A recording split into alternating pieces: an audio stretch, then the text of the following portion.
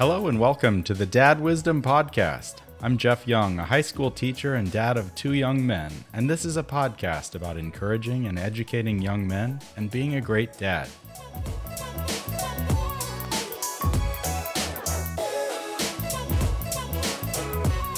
Today on my show, we've got James Breakwell, a professional comedy writer and father of 4 girls under the age of 8, plus 2 pigs. And we're going to talk about James's books, and we're going to talk about the zombie apocalypse at some point during this interview. So enjoy this wide-ranging interview with James Breakwell.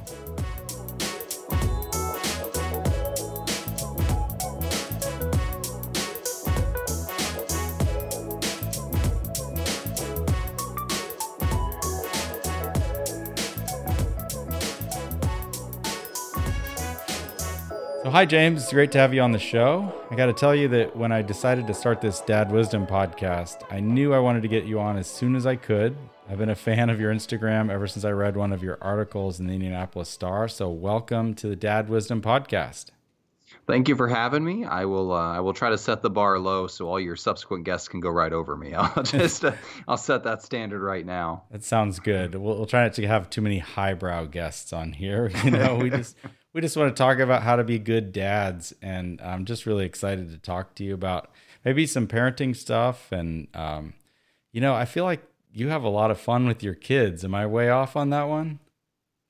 But yeah, I mean, parenting is everything. It's just like the rest of life. It's fun and crazy and awful and everything all rolled into one. It's we've had quite a night tonight. Are you on my email list by chance? Yeah. Oh, no, I'm on your Instagram though. I got to get on your email feed. I'm gonna put you on the spot there. Yeah.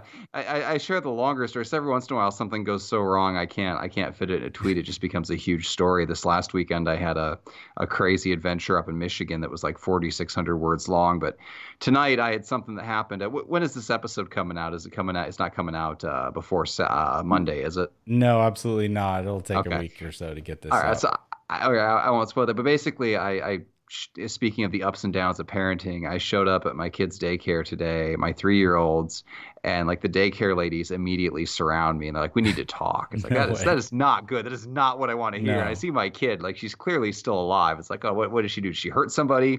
Is she getting expelled from 3-year-old daycare? Like, what's happening here? She cut her hair. Like huge chunks of her hair. Like she just went to town like she used a weed whacker. Then so the kids are all on thin ice after that. And then my 4-year-old, for some reason, we're moving stuff around. We're like just finished a home renovation. Furniture's going upstairs and downstairs, and finally get this piece of furniture in the living room. And she goes and she like picks the finish off of it. There was like a sticker veneer or something or paint. And she just like picks off the front of it. So it looks like a gerbil chewed all the way across this TV thing. And it's like, oh, and my wife is just furious. It's like, okay, it's the second thing. Nothing else can go wrong tonight. And like, so we just send the kids upstairs early for baths. And like 40 minutes later, I'm walking down the stairs and there is water dripping through the ceiling from the second floor to the first floor. Water dripping. Like I have never seen a scarier sight in my life. We go in the bathroom, there's water. It's all come out of the tub. It's going down through the pipes. I mean, it has been chaos tonight. So when you ask me, is parenting fun? It is fun at moments. Tonight was not one of those nights. Tonight was one of the nights that makes people remember to take their birth control. I'm pretty sure I've had about a million nights like that because my kids are 18 and 16 now. And so it's hard to remember like the 3-year-old phase, but man, it's just a constant worry and it's a constant craziness around the house for sure. In fact, right before we got on the phone, I recorded something I wanted to play for you. This is what was going on in my house maybe like 10 minutes before we talked. You ready? Sure. So this is my son playing tenor sax and the dog barking along with it. So I thought I would give you a little taste of what it's like to be at my house there. But Tyler was like, I know I have 6 minutes before you're doing this podcast, Dad, so I'm going to get all this tenor sax practicing out of the way. So, James, I noticed that you were the blogger of the year. Is that right? Or blogger dad of the year? Is that Yeah, true? I mean, you got to take that honor with a grain of salt. It was just, again, vote for your favorite blogger, Dad, and I don't even know that I really qualify as a blogger, but basically, I put it out there to my million followers to vote for me at the last minute, and we kind of stole the election. But I only did it because there was supposed to be a prize. There's supposed to be a hamper full of goods, which I guess in the UK where the magazine is, it's like a basket. And I never got my gift basket. And I am still 2 years later grinding that axe. I am owed a hamper of goods from the UK. Yeah, and it's not like some hard-hitting journalism magazine, right? This was like one of the ones you see on the grocery on your way out. I don't even know. I don't think it's in the U.S. It's a Closer magazine. I assume it's a real magazine. They contacted me like it was a real magazine, but and then there was supposed to be some sort of column to go with it, and that never happened. But that's the way of things with the internet when you do business there. Things appear and disappear, and you just roll with it. You always got to be working on the next deal because the last one probably already fell through. Yeah, I had like 200 or 230,000 before BuzzFeed. I'd been at it since 2012, so about 4 years. I'd worked up. I'd gone viral with Very Lonely Luke and got 300,000 followers on that. But it on my main account, Exploding Unicorn, had been kind of a slow grind. And then they ran the article on me, and things exploded. I really grew fast after that, and that's where the book deal and all that stuff came from, or at least where it started. But that wasn't the start of the process by any means. I'd been writing for years and years, and I'd been on Twitter for years, and it was just kind of the last final dash to the finish line was that BuzzFeed article. So have you worked from home for a long time as being a writer? I'm sure you're mostly work from home, right? I do all sorts of stuff. I still actually have a day job, which is something I try to downplay because that's not a funny part of my life. That's a sad part of my life. Yeah. But yeah, I do. Yeah, I write the books from wherever I am, and then the Twitter stuff from home. I do stuff from all over the place. My office in my house is like a tiny room. It's like 80 square feet. So for tax purposes, it's terrible. You can't deduct very much of the value of the home. My wife's like, you should deduct the whole house. You wander around the whole house writing on your phone. And you know what? I'm going to do that next year. The whole square footage of the house counts because I do a lot of my writing just pacing, watching and seeing what the kids are going to do or trying to avoid them one or the other. Yeah, I've noticed that on your Instagram. I think it's really cool. Like, there are funny things that have happened my entire life with my kids, but I rarely wrote them down. And it's so cool to watch your Twitter feed because I'm like, that probably happened at my house. I just didn't write it down. I think that's why it connects with so many people. Like these stories that happen or almost happen or get made up. I mean, it's all kind of a mix. There's a universal truth underneath all of them that we've all been there. We've all been in these situations. If my kids were the only weird ones out there, I mean, I wouldn't have any Twitter followers. But it's even the weirder my kids are, the more normal they are, really, because everybody's kids are like that. Yeah, I remember one of your tweets. It was like one of your kids said something like, "Can I have more candy?" And you were like, "Well, it'll make you sick." And then she was like, "Well, it'll make me happy first." And I was like, "That I'm pretty sure that exact conversation has happened at my house at least once in my lifetime."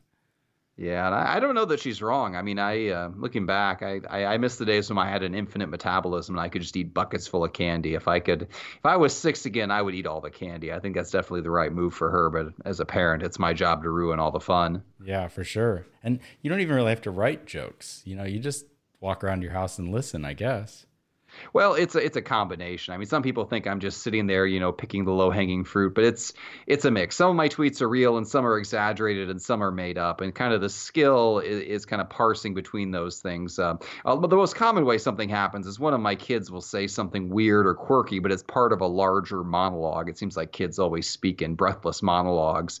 And the key is kind of capturing that bit and saying, okay, what made that funny and what made that weird?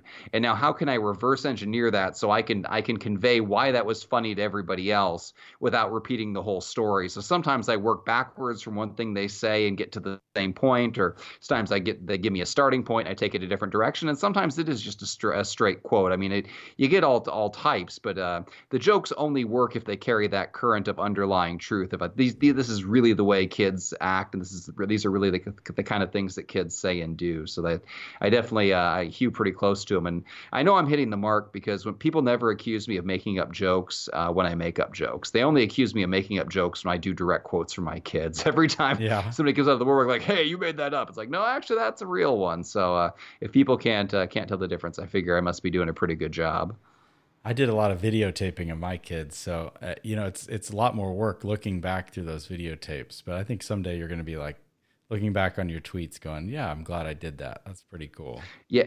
And memory is a funny thing too, because these are all the kinds of things my kids say and do, even if they didn't literally happen. Like at the time, I'm like, oh yeah, that halfway happened, or that one happened, or that one didn't happen. Like after a year, I look back and it's like, yeah, these all happened. Yeah, that actually happened for sure. Yeah. If we have this conversation 5 years down the road, I'm going to swear every one of them is absolutely true. So yeah. Well, I'm assuming that zombies actually never attacked your house, right? Yeah, that might be one place where we stretch the truth just a tad. But yeah, with so with just my, for our listeners, one of your books is called Surviving a Zombie Apocalypse? Only Dead on the Inside: A Parent's Guide to Surviving the Zombie Apocalypse. And how I came up with that, people wanted me to, after I went viral, they wanted me to write a book of tweets, and I didn't want to do that just because, again, they're a mix of truth and fiction and exaggeration. It's all kind of mixed together with the way humor works on the internet.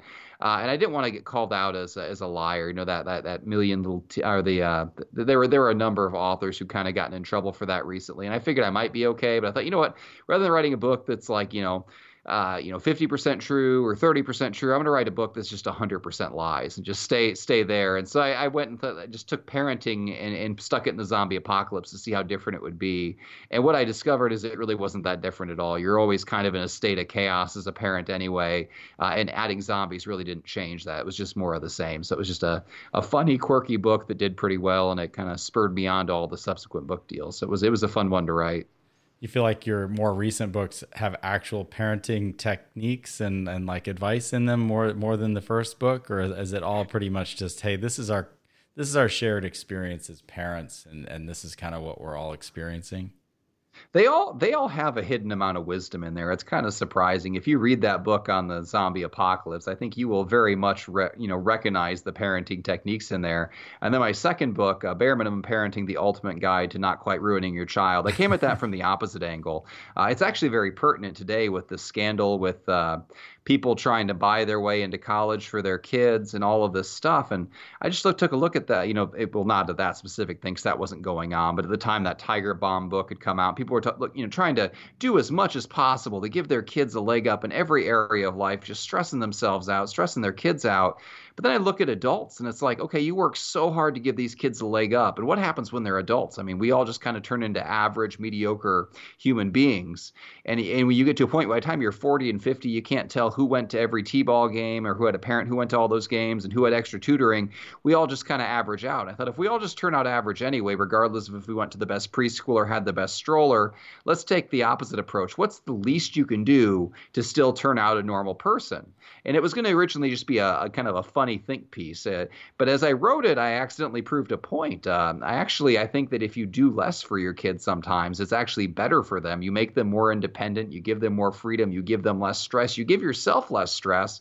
So they're going to get to the same place as everybody else's kids. They're just going to get there in a lot easier way. That's going to be a lot more fun for you and a lot more fun for them. I got to tell you, James, like when I first saw, the first thing I saw of you was a picture of you and your kids, and the kids had baseball bats and like a buzz saw and I don't even know, like an axe or something. It was for your first book with the zombies and everything. But when I saw the title for this book, that I was like, yes, that's perfect, because it's like it says Superior Parenting: The Ultimate Guide to Raising Your Child, but then like the superior's crossed out and it says bare minimum. And, the raising your child is changed into not quite ruining your child. And I thought, man, that's awesome, because so many parents just need to hear just the title of that book, just to take themselves less seriously.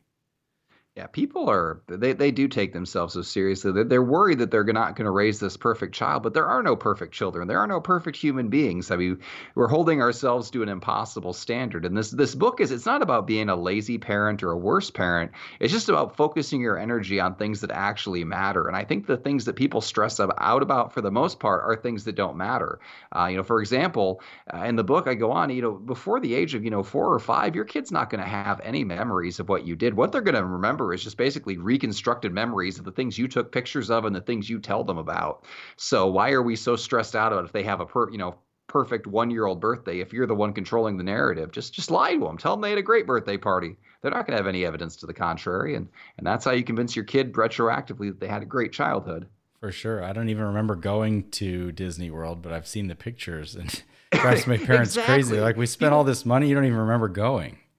yeah, they spent thousands and thousands of dollars to go. And then, or you can spend $3 to go to the car wash and your kids are just as excited about that. I mean, anytime we have travel with my kids, they never care about the city or the sites or the museums or the parks, but they get really excited about that hotel pool. And that's what they talk about. It's like, well, I could have just taken you to a pool back home and we could have saved some money there. So I definitely try to focus on the easy thrills there because their capacity for memory is pretty limited. Yeah, and your Instagram isn't filled with like perfect photos of the perfect first birthday party, I bet. No, no, not at all. It's full of stick figure comics like from my first book, and it's also full of, pig pictures and disasters and all of those fun things. You've heard of helicopter parents, I imagine, right? Have you heard of the new thing, the bulldozer parent? I've heard of lawnmower parents. I'm guessing it's the same kind of thing. You rush in and destroy all the obstacles in your kid's path. Right, before they even get there. It's like, because they can't Yeah. possibly handle the psychological stresses that are about to await them in life.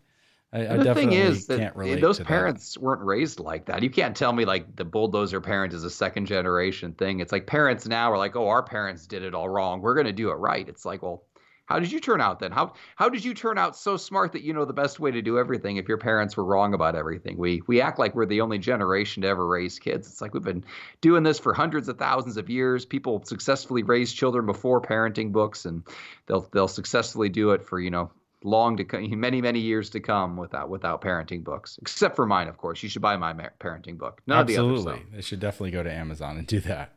Um, I, I was thinking the other day that like I teach some pretty high level students at this school, and one of them told me the other day that they had applied to 30 different colleges. And I was like, Yeah, what? that's crazy. That's like I $100 an actually application. Can't you just pick one or two you're interested in? I actually I did the Mary Kondo thing the other day and started going through and throwing out old stuff. And I had a bin of like documents that I saved and thought were important. And a lot of them went back to high school. And I discovered, I guess in high school, they forced us to apply to schools just so we were trying. And there were schools in there that I applied to that I didn't even remember applying to. I think I probably applied to 5 or 6 total. And this many years later, I didn't even remember. I ended up just going to the one that gave me a scholarship that wasn't too far away. But yeah, we act like that those things are going to define your life, but really, and I guess it might be different for you because you're in academia. But for me, like the main thrust of what I do, the social media stuff, the comedy writing, like I didn't learn any of that in school, and school had no bearing on it whatsoever. So it was basically just kind of a daycare to hold me in place for 4 years. And I don't know that for a lot of kids that's really worth the money. No, for sure. You don't want to get in debt for 150 grand for learning how to be funny. Do you have as much fun at home as it seems like you're having? Like, do you have any secrets for dads who just, like maybe they're just really serious all the time, or maybe they seem distant or busy or whatever? Like, do you consciously make time for your kids and just have time to play at home? I try to just observe and be cognizant of when we're interacting. I mean, I kind of have a bonus incentive. So my writing time, my gathering material time, and my play time with the kids are one and the same. So when they're talking to me and telling a story, it's not just, oh boy, here goes a story. It's, I wonder if this is going to be the start of another joke or the start of another email. Like I kind of look at them like that. It's kind of like Jane Goodall viewing the chimps, I guess. Yeah. I'm fascinated by my children. They're funny and interesting, and all kids say and do things like that. You just have to remember that I share the funny parts of parenting. I don't share all the temper tantrums. I don't share all the frustrations. I share the parts that I can laugh at or that I can twist around to make funny. It's very much a skewed perspective in that sense. But I guess if you were to go to anybody's life, even on the worst day as a parent, there are probably 4 or 5 moments that day where there's just a little glimmer, something that you can laugh about. And what I do is I go through and I make sure to save those 4 or 5 moments and build something around them.